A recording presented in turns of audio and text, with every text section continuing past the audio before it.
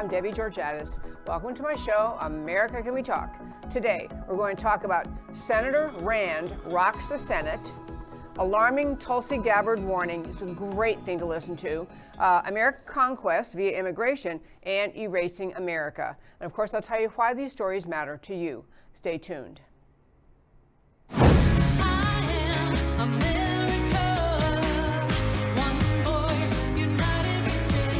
Debbie Georgatos, host of America Can We Talk, is an author, attorney, and political analyst whose mission is to inspire the American political conversation about preserving liberty in the best country on earth. Hello again and welcome to America Can We Talk and to today's First Five. There was a brilliant speech given yesterday on the floor of the United States Senate by Senator Rand Paul. What he did as the Senate moved to consider the impeachment, the Republicans are in the Senate, they're 50-50 with the Democrats. Impeachment's been sent over by the House, and then the Senate has a constitutional possibility to go ahead and hold a trial and vote for removal, which, as we went over yesterday, is kind of crazy because the removal refers to someone who's holding office and President Trump is out of office. So huge constitutional question on whether or not it's even constitutionally permissible for the Senate to move forward on a hearing to remove the president when he's already out of office. But Rand Paul, Senator Rand Paul from Kentucky, who is really a libertarian, he's not, he's a Republican and votes for the Republicans, but he's a libertarian and independent thinker. I have come to admire him and respect him. I never had a problem with him, but I hadn't been as aware as I now am of how profoundly, amazingly strong and brave and clear and persuasive he is. He gave a great speech on the floor. This was in connection with his motion. I believe his motion was to table the vote. It was some motion in opposition to moving forward with the full Senate hearing, the full Senate trial, trying President Trump on the ridiculous article of impeachment related to January 6th. But Rand Paul, I sent Matt the wonderful clip. I wanted to have you listen to what he had to say yesterday in the Senate. Democrats claim to want to unify the country, but impeaching a former president, a private citizen, is the antithesis of unity. Democrats brazenly appointing a pro-impeachment Democrat to preside over the trial is not fair or impartial, and hardly encourages any kind of unity in our country. No, unity is the opposite of this travesty we are about to witness. If we are about to try to impeach a president, where is the Chief Justice? If the accused is no longer president, where is the constitutional power to impeach him? Private citizens don't get impeached. Impeachment is for removal from office, and the accused here has already left office. This sham of an impeachment will ostensibly ask whether the president incited the reprehensible behavior and violence of January 6th when he said, "I know everyone here will soon march to the Capitol to peacefully and patriotically make your voices heard." Peacefully and patriotically, hardly words of violence. But what of Democrat words? What of Democrat incitement to violence? No Democrat will honestly ask whether Bernie Sanders incited the shooter that nearly killed Steve Scalise and volunteer coach. The shooter nearly pulled off a massacre. I was there because he fervently believed the false and inflammatory rhetoric spewed by Bernie and other Democrats, such as the Republican health care plan for the uninsured is that you die. As this avowed Bernie supporter shot Steve Scalise, nearly killing him, and shot one of our coaches and 2 or 3 of our staff, he screamed, "This is for health care." Ask me or anyone if that's incitement. No Democrat will ask whether Cory Booker incited violence when he called for his supporters to get up in their face of Congress people, a very visual and specific incitement. No Democrat will ask whether Maxine Waters incited violence when she literally told her supporters, and I quote, that if you see a member of the Trump administration at a restaurant, at a department store, at a gas station, or any place, you create a crowd and you push back on them. Is that not incitement? But no Democrat has ever considered impeaching Maxine for her violent rhetoric. In fact, Republicans, to our credit, have never once thought it legitimate to formally censor or impeach these Democrats. No Republican has sought to use the government to hold these Democrats responsible for Antifa and Black Lives Matter violence that has consumed our cities all summer, resulting in over $1 billion of destruction, looting, and property damage. Not one Republican said, oh, let's impeach the Democrats who are inciting this, because it would be ridiculous. Many on the Democrat side of the aisle cheered them on. Kamala Harris famously offered to pay the bill for those who are arrested. I wonder if she'll be brought up on charges of inciting violence for that now that she's vice president. Should Kamala Harris be impeached for offering to pay for violent people to get out of jail who've been burning our cities down? No. And no Republican has offered that, because we're not going down the road that Democrats have decided, this low road of impeaching people for political speech. I have to tell you, he was fabulous. That was a great clip. I forgot where I cut it off there. I really encourage you can go to our website, americacanwetalk.org, and on the homepage, under shows, drop down list of links. I linked actually to his full remarks in this floor of the Senate. I can hardly add anything to what he had to say. He's basically making the point, and really for all of America willing to be fair-minded, this intention to impeach, he has been impeached, intention to move forward with the Senate trial, move toward removal, is nothing other than ugly, vengeful hatred of President Trump on the part of the Democrats pushing it. They're misusing, they're abusing a process the Constitution provides by trying to move forward to remove someone who cannot be removed because he's already out. But what they're really signaling to the American people is, we are so angry that he got to be president. We don't like him because he was an outsider and he disrupted the entire ruling class elite in Washington. He exposed the swamp. He made us look bad to our voters. And we want to be sure he is as scorned and ridiculed and just eviscerated as we possibly can. The message is to him, Trump, don't you get involved in politics again, which he will ignore because he's already set up his office of the former president. The messages to the American voters, the guy was a bad choice. We don't like it. Don't you ever do this to us again. And it's really just a signal that the ruling class elite in Washington, of both parties, but ruling class elite, are just going to go as far as they can, do as much as they can, to send the signal, nobody messes with the swamp. Nobody messes with the ruling class. We rule. You American people, back down, back off, shut up, and don't you dare send someone like him up here again. It is an effort to squelch the energy and passion of the massive millions of Americans who voted for President Trump for the first time and the second time. It's a message to them, don't even think about doing something like this again. You don't actually get to pick your president. You don't actually get to participate in the process. Do not feel emboldened by the message of the Trump campaign and the Trump presidency that you have a role to play, that we, the people, still have a role. Go back to your homes and do what we tell you, and do not ever do this to us again. It is just a hysterically angry, vicious, ugly message from the Democrat Party. Rand Paul did a great job. Just can't commend him enough for that speech. And that, my very fine friends, is today's First Five.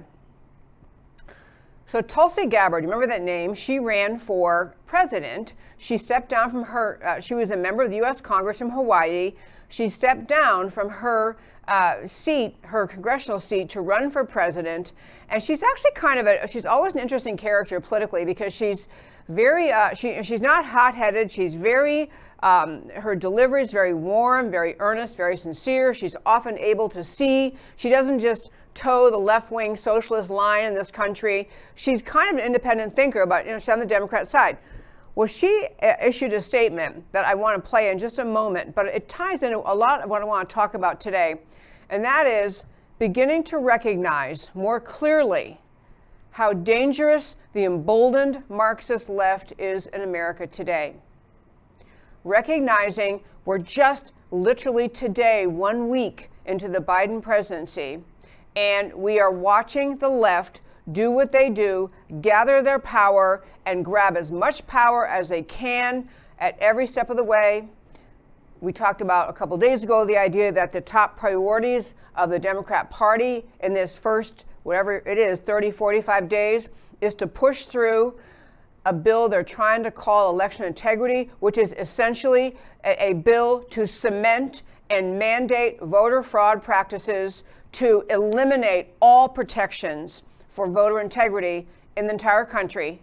So it's capturing elections so they can permanently be cheated by the Democrats, and second, to push amnesty. And so those two things together are a massive power grab by the left.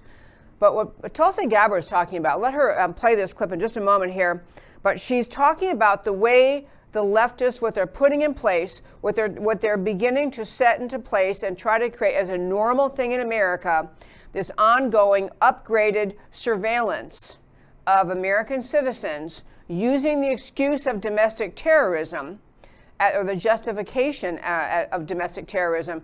But she's warning about, you need to really watch out what the left is putting in place in this country. This is Tulsi Gabbard. The mob that stormed the Capitol on January 6th to try to stop Congress from carrying out its constitutional responsibilities were behaving like domestic enemies of our country. But let's be clear. The John Brennans, Adam Schiffs, and the oligarchs in big tech who are trying to undermine our constitutionally protected rights and turn our country into a police state with KGB-style surveillance are also domestic enemies and much more powerful and therefore dangerous than the mob that stormed the Capitol.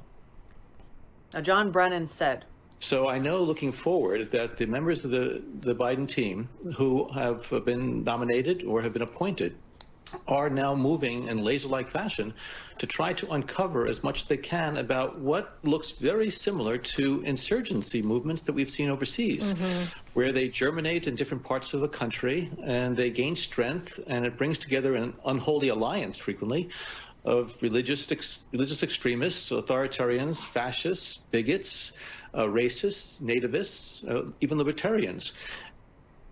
Now, President Biden, I call upon you and all members of Congress from both parties to denounce these efforts by the likes of Brennan and others to take away our civil liberties that are endowed to us by our Creator and guaranteed in our Constitution. If you don't stand up to these people now, then our country will be in great peril. Tulsi Gabbard, isn't she awesome? Honestly, it's kind of surprising she didn't become a Republican. But anyway, she ran as a Democrat for presidency in 2020 and in the 2019 primary. And so she's a private citizen in Hawaii, but she's a very persuasive voice, and in part because she is so calm and logical in her delivery. But what she's talking about could not be more ominous and threatening and serious. And that is the mindset, and this is of leftists around the world since time began. When leftists grab power, among the first things they do is try to silence their opposition, to make what their opposition is saying and doing somehow illegal, unacceptable, arrestable. This has happened in socialist, communist takeovers in this world since socialism arrived on the planet. It has been the mode of dictators, and whether it was in Russia when you had Lenin, then Stalin, whether it was in Cuba, Venezuela, a hallmark of leftism around the world is absolute intolerance for anyone expressing any idea they don't agree with. The robust Western civilization idea of free speech has no place in left-wing thought. No place, no tolerance, no acceptance. You've seen this actually in America as we watch the growing leftist control over universities and college campuses, where literally the universities somehow cannot seem to contain their leftist students who don't want to allow conservatives to speak, don't want to allow people who want to come and talk about, freedom and free markets, or the entire truth about the data relating to Black Lives Matter and police shootings. Heather McDonald has been booed down many times just for saying, could I just share some facts, some actual data? Leftism has as a hallmark of its very existence intolerance of anyone expressing the opposite view, and even more than intolerance, it is a labeling of the opposite view, the labeling of anyone who dares to express anything they don't agree with. It's not just that they're told that the leftists say our opponents are wrong. It's not just that. The leftists don't just say, well, we have everything right, and so these people are wrong. It is labeling their political opponents the way the left labels in America today anyone who will not agree with them. Everyone is labeled as a hater or a bigot or a xenophobe or a homophobe or some other horrible word, and right now the term is a domestic terrorist. The left is using, I just can't possibly raise your alarm bells high enough in understanding where this Marxist regime in Washington, under Biden and a Democrat-controlled House and Senate, where they are headed. They're headed to labeling people who don't agree with them and who want to challenge them in some way as domestic terrorists. So in the United States House, there's a bill already pending. In her lengthy remarks, Tulsi Gabbard made reference to this. It's the DTPA, which is Domestic Terrorism Prevention Act of 2021. It was also a bill in the last session, and it got some votes. And the thing is, people, and these get to be complex things to talk about, but it matters to really break it down. Of course, we want our law enforcement officials to prevent real terrorism. We actually want our law enforcement professionals to not permit actual violent acts of terrorism. And they can't wait till the terrorists get, to the entrance of the theater they're about to blow up or to some other thing they're about to do, to first be identified by those people in charge and identified as terrorists. So it's a complicated question. It's a complicated question, and one that law enforcement and the courts have struggled with is when do you cross the line from free speech into dangerous speech, and when does it become illegal speech? When does it become speech you can regulate, you must regulate? When does it become speech that actually might cause you to be arrested? These are complex ideas in a country committed to the freedom of speech under the First Amendment. But the danger that I'm trying to raise right now is that the left has succeeded in characterizing the ideas of conservatism, the ideas of supporting a free market economy, a free and strong country. You heard in Brennan's comments there, he lumped in religious extremists. Well, who's to say what a religious extremist is? What if you think your church should get to be open on Sundays even when COVID is out there? What if you think you are a religious American of Jewish or Christian faith or any other faith, and you think you should be allowed to express your faith while you're at work, and while you're at work as an employee in a public entity like a public school? Is that an extremist?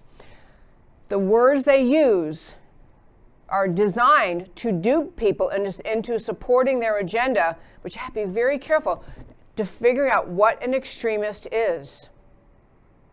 If an extremist is somebody who says, I actually believe in the Second Amendment and the right to keep and bear arms, and I'm not going to give my guns up. Is that an extremist? Someone who resists the gun collection efforts the left is always threatening to do, and in some cases starting to do? Is that person an extremist? There are a whole range of examples, a whole host of ideas where extremism is the label used. It's used as a weapon by the left to silence their political opposition. And so Tulsi Gabbard, is trying to say, you got to recognize where these people are headed in this domestic terrorism argument, because they're trying to say, that you have that domestic terrorism, even based on speech, is dangerous and must be shut down. And so I would just tell you, that little clip she played of John Brennan, he talked about, he lumps in religious extremists, authoritarians, fascists, bigots, racists, nativists, and even libertarians of all loopy things. Well, what does it mean to be a nativist? That you support the founding ideas of America, so you're a nativist? What does it mean to be racist? Because the left always defines racist, even though the left lives to divide America along lines of race. lives to create identity politics as the basic springboard of all conversation. So the left infects the American political conversation with endless discussion of race, but then they talk about racism. And so does racism mean, for example, that you don't support the Black Lives Matter agenda because you're a little bit worried about defunding police? Is that racist? And these are dangerous things. What the left is doing is identifying groups of people as consistent with domestic terrorists. Very, very alarming. There are a whole bunch of examples and details that Tulsi Gabbard, she gave quite a detailed presentation about this. I want to be sure she's talking about people who are, she's saying essentially what the left is trying to do is identify conservatives and Trump supporters as dangerous extremists. This is where the left is headed. This is another vehicle for the left that is so irate that Donald Trump managed to stir up the patriotic passion of millions of Americans who suddenly discover they actually do have a voice in the American political conversation. They do have a right to expect the government to defend their rights. This is going to be lumped in by the left as, well, these domestic terrorists, they still supported Trump. And so she had another example of that we've watched over the years, I've commented many times, the Southern Poverty Law Center, which is a formerly, arguably reputable organization, but over time, they first identified the KKK, which was clearly racist and dangerous, and they should have been characterized, labeled by the Southern Poverty Law Center as a dangerous group, a hate crime group. But that expanded by the Southern Poverty Law Center into labeling, Christian-based groups that support traditional marriage. Southern Poverty Law Center named those Family Research Council and Alliance Defending Freedom because they supported traditional marriage. This is the left using the concept of hate, contorting it to say anyone who won't agree with our agenda on marriage, on abortion, on any other issue is a hater. And so the Southern Poverty Law Center, not part of the government, but formerly very influential. They're now at this point so disgraced, I don't think anybody listens to them, but people used to listen to them. It was a tactic of the left. And this is what Tulsi Gabbard is trying to warn about, what I want to warn about too. The freedom of speech in this country is central and vital to the perpetuation of America the free. America, the land of the free, you gotta have First Amendment speech rights. You have to actually have the speech right in America to say that you oppose socialism, Marxism, communism, that you support freedom and free markets, that you support a strong border, that you support immigration policy that puts the interests of American economy and the American people first, that you support all sorts of things that are mainstream America, Main Street America ideas are painted by the left as extreme and hateful. And then you're going to tumble into what the left is creating with this domestic terrorism idea. So this is I am waving a flag right now to say, watch this bill, watch how the left progresses on this. In fact, I will tell you one last quick thing about Trump and the whole, the decision the House made to impeach him and what the Senate is now considering in terms of whether to move forward with a trial and a removal of someone not in office. But there's a negotiation ongoing about whether or not that the president, if they're not going to move forward with this removal trial, why don't we just go with, say, some of the very squishy Republicans, why don't we just go forward with censuring President Trump? Censuring President Trump. And so it's a punishment, it's like a slap in the hand. But again, you heard Tulsi Gabbard, I played it on my show, President Trump said to peacefully and patriotically make your way to the Capitol to have your voices heard. If that becomes speech punishable for any reason, punishable, certainly ludicrous to the idea of punishing it by a removal, Senate confirming the House impeachment and removing, although he can't be removed. But this is saying, well, okay, we can't remove him, but we're still going to slap him on the hand because he can't say that. And people, the deal on the Capitol, we've talked about this before, we're going to talk about it again more on this show. There certainly were Trump supporters who got inside the Capitol. A friend of mine actually got inside the Capitol, probably ill-advisedly, but the place was filled with, and there were notices ahead of time given to the Washington, D.C. Police Department.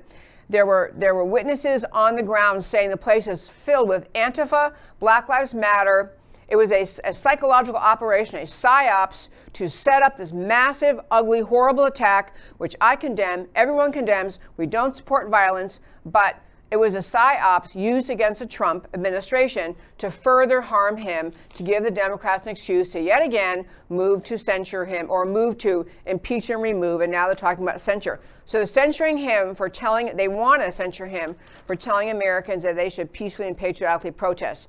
People, it's actually, on the one hand, in the grand scheme of life, so even if the Senate, it would be a really bad thing and a wrong thing, but even if the Senate voted to remove him, even though he's not in office, and even if that stood constitutionally, that the Supreme Court just let it go, or even if just this happens, this censure happens, what you're seeing, what we would be validating in our country is the idea that the left can shut down the people they don't like, the speech they don't like. They can use their power. They now have majority power, White House, Senate, and the House. They can use it to shut down political enemies. And that whole concept, whole idea has no place in America. It is just a dangerous first step. It's like one of those many slippery slope arguments we make all the time. You know, you say, well, this isn't so bad, so Trump gets censured. Okay, you know, he was a little wound up that day. No, you're actually allowed to engage in free speech, especially as a president of the United States, and especially when you say peacefully and patriotically, and we should not be tolerating one iota of a punishment of him for his speech. And this is what the left, where they're headed. And once we okay this slippery slope, I'm telling you people, they're going to end up censuring more and more conservatives because nobody stopped them, including people on our side. I could talk more about that. I want to do two more topics today. And actually, it's kind of an interesting day today. There's so much going on, and so many avenues to talk about, you know, and here we are, Biden's 1 week in power, 1 week in the Oval Office, and he's jumping into his power very quickly, moving forward, things he wants to do. And before I get to the exact topic of immigration, I just want to share one thing with you. I keep talking about trying to get past the image of Joe Biden as someone's kind of, you know, goofy, forgetful great uncle or goofy, forgetful grandfather. He's bumbling, he's, you know, a little bit out of it, doesn't really know what's going on, but, you know, he's a bumbling, good-natured guy, and he's not a bad guy, blah, blah, blah. And I want to keep reminding you, he, throughout his entire time in Washington, serving in the Senate, has been beholden to leftist forces, especially beholden to communist forces that encouraged him from the very beginning of the time he ran for Senate to say, once you get to Washington, don't stand up against communists. It's very important. We're going to have to do a show breaking down a lot of the points about Biden, because it's important for people who want to just say, well, you know, he won the election, I guess we let it go, to understand this is a Marxist invasion, a Marxist takeover we are watching in this country with Biden and really, truly, deeply Kamala Harris as vice president, with the Marxist elements already in place in Washington, the swamp already in place, the left is in charge now, the House and Senate. We have to be wide alert, on red alert, understanding, literally red alert, understanding that we're watching the Marxist takeover, and you got to stop it at every phase. As an interesting little factoid, I sent Matt the Wonderful a clip of Joe Biden. We'll play in just one moment. But, you know, there was during the time when President Trump was president, a lot of lamenting by people on the left saying he's doing all these things by executive order. This isn't the way we do it in this country. You know, he's got to put these things through Congress. So, you know, Trump did a fair number of executive orders. I just want to tell you something very interesting. Joe Biden, Mr., you know, milquetoast, you know, doddering, confused grandfather type. Joe Biden's been in office 1 week. As of the 25th, so that's as of 2 days ago, he had already issued 33 executive orders. 33 executive orders. In fact, there are 33 orders, actions, and proclamations, blah, blah, blah. 21 of those, according to the White House's own website, were actual executive orders. As a parallel at this time, 1 week into his presidency, you have Biden has issued 33.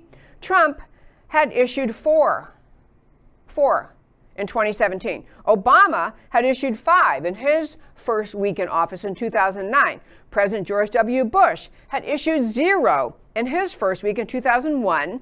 And President Bill Clinton had signed one won in his first week of office in 1993. So you have Biden, who everyone's trying to claim is always a man of the people, who's going to work with Congress.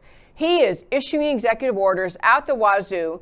I want to ask Matt to play this quick clip that what Biden had to say about this in October while he was still candidate Biden. No, well, I got to get the votes. That's why, the one thing that I have this strange notion. We are a democracy. Some of my Republican friends and some of my Democratic friends even occasionally say, well, if you can't get the votes by executive order, you're going to do something. Things you can't do by executive order unless you're a dictator. We're a democracy. We need consensus. Got to take a quick break. We'll be.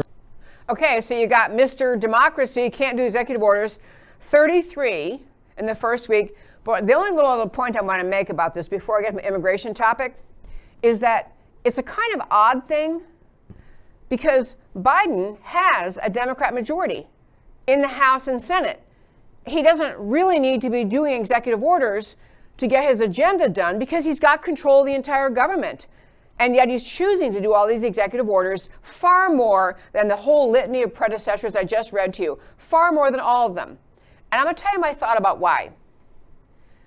I think that Biden understands, to the extent he understands anything, maybe Kamala Harris understands, that the leftist agenda he wants to push onto this country, the Marxist agenda he wants to bring to this country, is not actually something the American voters want. It's not what they signed up for. It's not what they elected him for. And he knows that it is unwise for him to put these items, these executive order items, through as in the regular legislative process. He has to recognize he's got House members and senators who are going to say, we can't vote for this. I'll get voted out of office. I can't vote for all this crazy you're doing. I can't, especially the immigration stuff. I can't vote for this. I'll lose my seat. He knows his agenda is so radical. Even though he's got the Democrat majority in the House and Senate, he won't put it through his legislation. He's doing it by executive order, even though he admitted in October that was what a tyrant does, and he is Mr. Democracy, so he wouldn't do that, but he's doing exactly the thing he said only tyrants do, putting his agenda through via executive order, and that is, of course, because I think the reason is he understands the very Democrat majority he's counting on, even his party majority in the House and Senate are not going to go along and don't want to have to vote for the leftist agenda he's pushing through. But now on to immigration. There's a couple of things I want to hit in this topic, and they kind of fall under a larger point I wanted to make.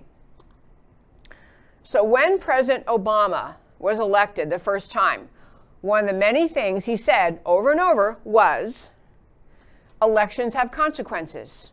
He said that as he was pushing forward his agenda. His agenda items, elections have consequences. This is what happens. Hey, I won, I get to do it.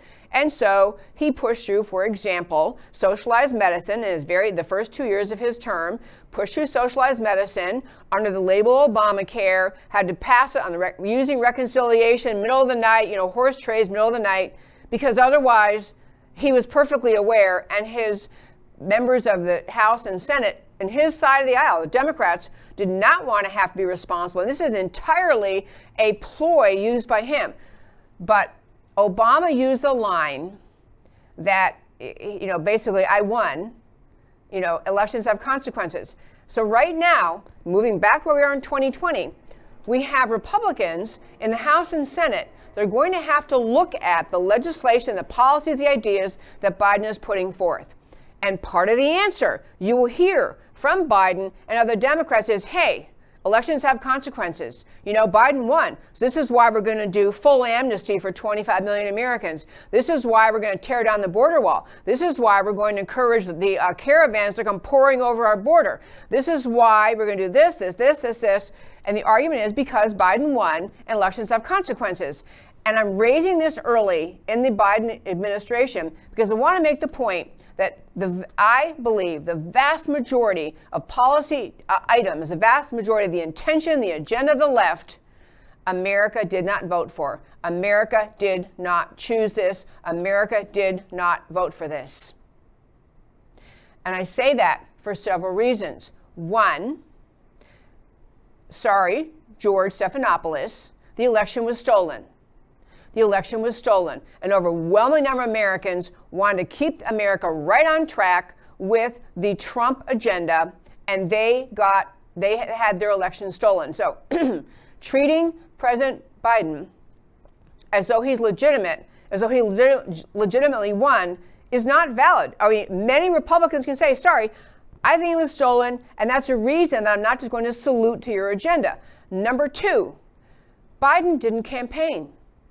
I mean, literally, he sat in his basement in Delaware. I don't even know what he was doing, playing checkers with somebody. I don't know what he was doing, but he did not run on an agenda. He did not get out there and say, I stand up for full amnesty for everybody who's illegal in America. Because I got to tell you, then he really would have had pushback. He hid his agenda from the American people, and he didn't campaign. He did not create a mandate among American voters because he didn't even campaign. And Kamala Harris didn't do that much either. So you have the two of them on track to win the presidency through this scheme of involving voter fraud, and they didn't feel like they had to sell their agenda. That's reason number two. We do not have to agree that elections have consequences, so we have to salute to the Biden agenda. He didn't have an agenda when he ran. He barely ran. And number three, actually, elections do have consequences because Americans who chose the Republican representatives in the Senate, you're 50-50 Democrat, Republican, well, elections have consequences. All 50 Republicans who were reelected or who were elected or who seated in the Senate, they won elections. They've made commitment to their voters. They've made a commitment to stand for the principles they said they believed in. And they have not only the right, but the duty to stand by the principles that got them elected. And in the House, you had Pelosi was pilloried by the Democrats because she was anticipating a massive increase in the Democrat majority in the House, and they barely held on to the House. They had so many more Republicans elected, they barely held on to the House. And those voters who put those Republicans who increased the Republican minority numbers in the House, those elections count too. I'm getting around to saying I want to embolden the Republicans in the House and Senate to stand up against the objectionable items in the Biden agenda because America didn't vote for that. America didn't vote for what Biden is trying to do. We have to start that as a hashtag, start that as a saying, start that as a pushback. America did not vote for what Biden's trying to do. Now let me hit the whole thing on amnesty. Two quick things. So Biden, on election night, not election night, on inauguration night, January 20th, you had acting secretary of the Homeland Security, acting secretary David Pekeski, issued a memorandum on the evening of January 20th, putting in place 100-day deportation moratorium. So the very first thing he's in, Biden is barely finished reciting his oath, and the guy, the acting head of Homeland Security, Pekeski, says, you know what, we're going to do a 100-day complete freeze on deportations, moratorium on deportations. So we know we've had a judge overturn that, at least temporarily in Texas. We had our great attorney general push that, and one judge has said, no, actually, you can continue deportations. But the other items that the left is putting on the amnesty issue, I say Republicans need to push back on every issue, every time. They had, for example, the first communication said, as of midnight, this is the order that was sent, a directive sent to all ICE detention centers by the Biden team on inauguration night. As of midnight tonight, stop all removals. This includes Mexican bus runs, charter flights, stop removals, stop even removing people who you are finding who are illegal aliens. This includes Mexican bus runs, charter flights, commercial removals until further notice.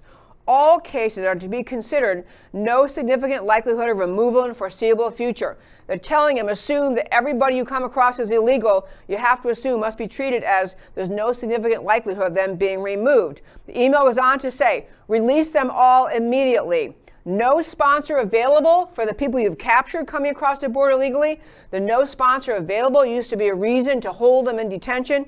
No sponsor available is not acceptable any longer. Now, later on, they modified that slightly, but the point is, this is the left deciding, and again, if you haven't listened to me say this or you haven't heard others say it, the agenda on the left on immigration and on amnesty is all about trying to create a permanent Democrat majority voting base by moving toward amnesty as fast as they can for everyone who's in America illegally and stopping the whole enforcement of the border. It is encouraging the flooding of people who are not American citizens, have no legal right to be here, the flooding of the border, bring them in here, let them get lost in the morass, and pretty soon they'll become among the people we're going to give eventually citizenship to. We're going to grant amnesty and get them to citizenship. Do not think for a moment that the leftist policy, the ideas of the left on immigration and asylum have anything to do with compassion or kindness. It is a pure, ugly, raw political tactic to get these people into America and made legal as fast as they can to get to the point of becoming citizens. And kind of related to that, right now what's happening in the Senate, there are confirmations going forward on a variety of people that President Biden has nominated for various jobs. And I want to just mention one of them because it relates to this topic of immigration. So the Homeland Security Secretary, the nomination's been made. It's a gentleman named Alejandro Mayorkas. And he is the one Biden has nominated to become head of Department of Homeland Security. And so right now, where he stands in the process is, the process is laid out for them, for Congress. So when you have a nomination, so you move them forward through the committee, and then the committee votes them out, and then it goes to the floor, and the floor has to vote. And so there's a little bit, I'm trying to find, I had a list of all the ones pending. Okay, yeah, here. Anyway, so the process happens like that. It gets to the floor of the Senate.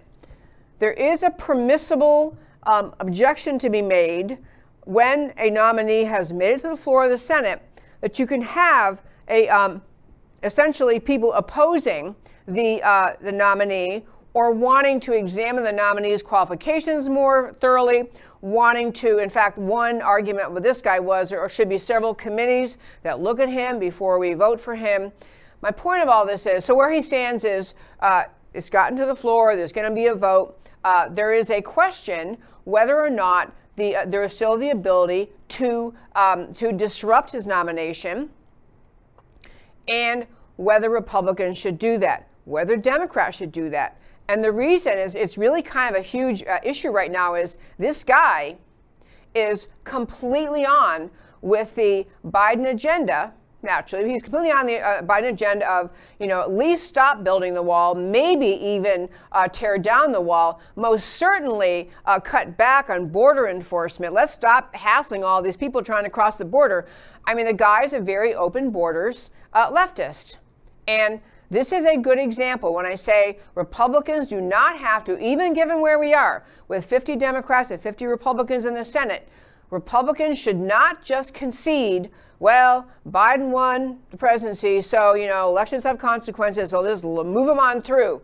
This is a good example. It's a good opportunity for Republicans to push the word out to American citizens. Did you really mean to vote for amnesty? Did you really think, is this what you thought you were doing when you voted for President Biden? Is this what you really want to happen in America? Do you want to have the defunding of the wall? Do you want to have the wall knocked down? Do you want to have our borders more created and more porous now? I mean, there's just all sorts of things that the Biden team is doing to weaken border security. This guy is all for it. And I think it's a winning issue for Republicans to be saying, I don't think America voted for this. I don't think America voted for this. I really hope there is a willingness on the part of some Republicans to say, in fact, there was even the usually unreliable John Cornyn had said, hey, this guy, this Alejandro Mayorkas, he should actually go through some other committees too. It's probably not quite enough just to have a Homeland Security committee, and they said, no, we're not doing that. So this is up in the air in Washington, and obviously what I'm really trying to do is raise the point, the overarching point, that because of the election debacle of 2020, because millions of Americans do not think we had a fair election, because election fraud was never investigated by any court, that the cases filed, even though there were 80-something cases filed, Courts dismissed the cases on vote fraud and election fraud on the grounds of, laches or no standing or premature, something other than let's look at the merits. And if you don't have a court looking at the merits, you have every right, as on the Republican side of the aisle, and it should be the Democrats too, the Republican side of the aisle, to say, well, then we don't know who won. And so we don't have to salute to this. Joe Biden, elections have consequences, give in and give up on amnesty because of all the many issues, and there are many issues that matter. But this one is huge. If the Democrats get amnesty for whatever the number really is, 25 million Americans, and they push through the mandating voter fraud everywhere, the elimination of election integrity in this country, we really are sunk. If we're going to have, by 2022, 25 million new Americans, no protections, virtually no protections against election fraud, hang it up, sister. So now is the time to fight. Now is the time to fight. The Republicans in the Senate do have the ability to hold up this nomination, to cause trouble about it, to raise questions, to put pressure on their Democrat colleagues and saying, this is, because the point is this guy completely believes in the Biden open borders agenda, the Biden amnesty for all, open borders, let it all go agenda. And this is a good opportunity for Republicans to point out to the American people, is this really what you voted for? Because I don't think it is. I think the American people do not want the Biden agenda, which is why he's being forced to do executive orders. They don't want that to happen to America. They want their Republican representatives in the House and Senate to stand up and fight back. One last quick story, erasing America. And I got to tell you, I think this is, I use the expression erasing America. And I know it's may sound like an odd term, or what are you even talking about? I want to remind you of the book. We've talked about this book on my show before many times. We talked about this book that was written by a guy named Cleon Skousen. He's the author of the book in 1958, so it's been around a while, decades long. The author of the book called Naked Communist. And he's basically saying what they figured out, what the American military figured out in dealing with the communist aggression toward America, was that they had actually quite a bit of serious, long thought out plans the communists did for how to take America down. Long thought out plans of how to take America down. And the communists realized early on they were never going to match America's military might. They were never going to convince Americans, let's just surrender and give up our freedom and freedom of religion and speech and opportunity, everything great about America.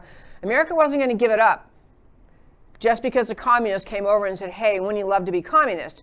So this communist idea that was spelled out in Naked Communist, he's actually laying out the communist objectives, what they had to do to bring communism to America, to force America or to dupe America into unwittingly accepting communism.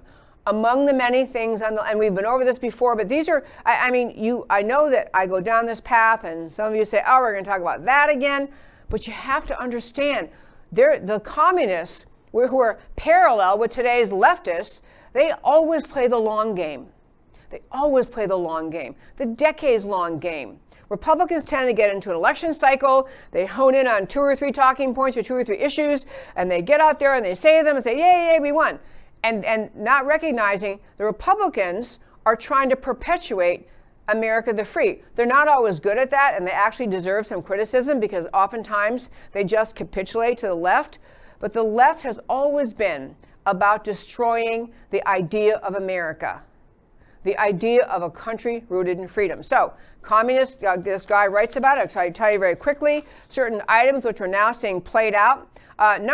Goal 31 of the 45 communist goals to take over America. Goal 31, belittle all forms of American culture and discourage the teaching of American history on the ground that was only a minor part of the big picture. Give more emphasis to Russian history since the communists took over. So it's belittling all forms of American culture. A similar one, Goal 30 of the communists playing the long game destroying America. Goal 30, discredit the American founding fathers. present them as selfish aristocrats who had no concern for the common man. And so I could read a bunch of the other ones. I want you to think about that. The long game, the long walk through the American institutions, long game, communist takeover. And we're watching this happen right in front of our eyes. And we have so many people not awake, lulled in and duped into accepting the left's attack on various, on America's history, on our leaders, on our founders. And they don't realize they're just enabling this communist takeover. So I'll move to my last little tidbit for today, a story out of San Francisco. So the San Francisco School Board voted to change the names of some public schools in San Francisco. Schools named after some of the American founders. George Washington, schools named after George Washington, to be renamed because George Washington, for a period of time, owned slaves. Abraham Lincoln being removed from the names of public schools because Lincoln is reputed to have been unfair to Native Americans. So these two just, astonishing, towering figures in American history who helped shape this country, make it great. This is the left-wing San Francisco School Board changing the names of those schools. This is happening all over the country, but a really little and kind of amazing iteration in San Francisco.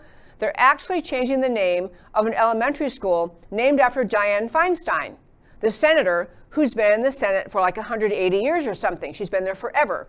But she is a Democrat senator, and you would think they would be celebrating her. She's a Democrat, she's a woman, she's a senator. But they're changing the name, taking away the naming of a school after her because her wrongdoing, when she was mayor in San Francisco from I think it was 78 to 88, something like that. 1978 to 88, she's mayor of San Francisco. And in 86, while she was mayor, there was apparently someplace outside the mayor's office a display that included a Confederate flag. And somebody attacked the Confederate flag and burned it. And she, as mayor, had it replaced with another one. So I don't think she's been viewed as a dangerous Confederate, Southern type person. She's from San Francisco. She's towed the leftist Democrat line throughout her time in the Senate.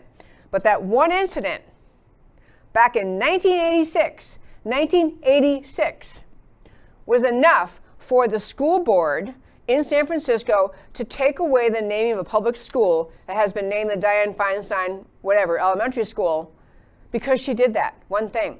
Even the mayor of San Francisco weighed in and said, I think this is a little extreme here. We're getting carried away here. But I'm getting out, and I'll close the show and turn to my Why It Matters to You by saying this. We're watching how leftists function when they get power. They're moving right away to turning to discuss domestic terrorism to include anyone who doesn't like leftist ideas, anyone who's opposed to the leftist agenda, anyone who believes strongly in religious freedom, anyone who believes in the freedom of the Constitution and free markets. The domestic terrorism, we're going to have an expert on tomorrow talking about this, but the left is using domestic terrorism, formerly reserved for actual terrorists, as a political weapon to silence people on the right. The leftist mindset, as we are watching in this 1 week anniversary from Biden having been inaugurated, domestic terrorism, soon going to mean going to mean everybody who dares challenge leftist orthodoxy. Taking away naming of public schools in San Francisco of towering American figures who, yes, they may have done things that weren't perfect, which is why you have education, to teach children the idea that, George Washington in his time, he did own slaves and it wasn't right. And he did, he had some words he said that recognized it wasn't right. But this was a period of American history. America moved past that. He did many great and noble things. Same thing with Abraham Lincoln, who's obviously the one who announced the Emancipation Proclamation, freeing the slaves, but he's being removed as it can't be a name of a school because of the way he is alleged to have treated Native Americans. I'm not disagreeing with the allegation. I'm just saying this leftist, litmus test, one thing you've done wrong, one thing we can criticize, and you're gone, is a blistering attack on America and on freedom, and they're just getting started. I close every show by telling you why the stories we talked about today matter to you. So we started our show today talking about Senator Rand Paul rocks the Senate, and he most certainly did, and why it matters. Senator Rand Paul is a rising statesman for the times, separating the hate Trump frenzy from the bigger picture of what is happening. His 5-minute speech in the U.S. Senate is a must-watch exposure of hypocrisy. Shooter of Steve Scalise, a would-be massacrer of House Republicans. Should Bernie Sanders, who inflamed him, should Bernie Sanders be held responsible and impeached? Encouraging, get in their faces and confront them? Should Maxine Waters be held responsible and impeached? Any politician that says, fight for America, are they guilty of inciting riots and insurrection? Refusal to bow to George, say the words, the election wasn't stolen. George Stephanopoulos, he's forcing to say the words, the election wasn't stolen. The whole notion of you're going to say what we tell you to say, and you're not going to say what we don't want you to say. Freedom of speech, freedom to disagree, freedom to question, all are under direct assault. Senator Rand Paul is showing clarity and courage. And on the next slide, we had the next story in the show, alarming Tulsi Gabbard warning. The mob that stormed the Capitol on January 6th to try to stop Congress from carrying out its constitutional responsibilities were behaving like domestic enemies. Yes, they were, of our country. But let's be clear. The John Brennans, Adam Schiffs, and oligarchs and the big tech who are trying to undermine our constitutionally protected rights and turn our country into a police state with KGB-style surveillance are also domestic enemies and much more powerful and therefore dangerous than the mob that stormed the Capitol. Former Democrat Congresswoman Tulsi Gabbard. Ms. Gabbard is an awake American. Her concerns ought to be nonpartisan. American conquest via immigration. And this, what I mean by that is using immigration to enable the conquest, the taking over of America. Open the borders, end construction of the wall, stop deportation of lawbreakers. What is the evidence the American people voted for this agenda? What's the evidence the American people support this agenda? Biden barely campaigned. A hate Trump vote for Biden was not an endorsement of radical leftism. Americans are recognizing hate Trump was the squirrel to draw attention away from the radical agenda the left is pursuing, that Americans have never voluntarily embraced. And on erasing America, leftists in San Francisco acting to order name changes for schools named after Thomas Jefferson, Abraham Lincoln, I forgot to mention Thomas Jefferson, and George Washington, and now even those named after Democrat Dianne Feinstein, because in the 80s she once acted to restore a decorative Confederate flag that had been burned by protesters. There is no principled stopping point to this rewrite, erasure of history, and it serves the communist agenda to cause Americans to forget who we are and what we are. This is not a newsflash. This is what revolutionaries have long understood as critical to achieving their goal of fundamental transformation. Erase all knowledge of what existed before and why. Americans must not allow the erasure of their history and heritage. And that, my very fine friends, is America Can We Talk for today. You can email me at americacanwetalk@gmail.com. You can go to my website, americacanwetalk.org.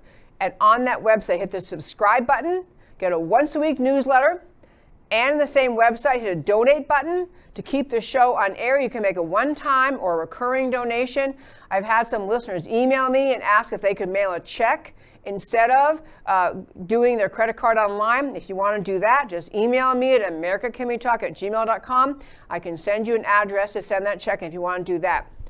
I cannot urge you strong enough to recognize we are living in enormously consequential times in America. Enormously consequential as to whether or not we hold on to the idea of liberty in this country. We are facing tremendous censorship.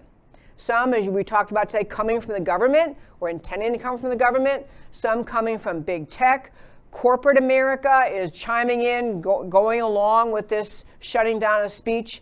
It's going to be incumbent on the people, on we the people, to preserve this country. There's no one leader who's going to emerge and save us all from what the left is doing. It's going to take the people standing up in a lawful, peaceful, but relentless and endless effort to stand up and speak up and defend America, the most extraordinary idea in human liberty ever to bless this earth.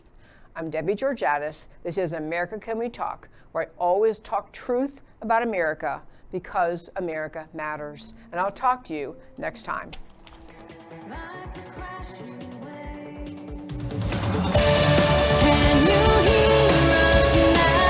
America Can We Talk? Truth about America.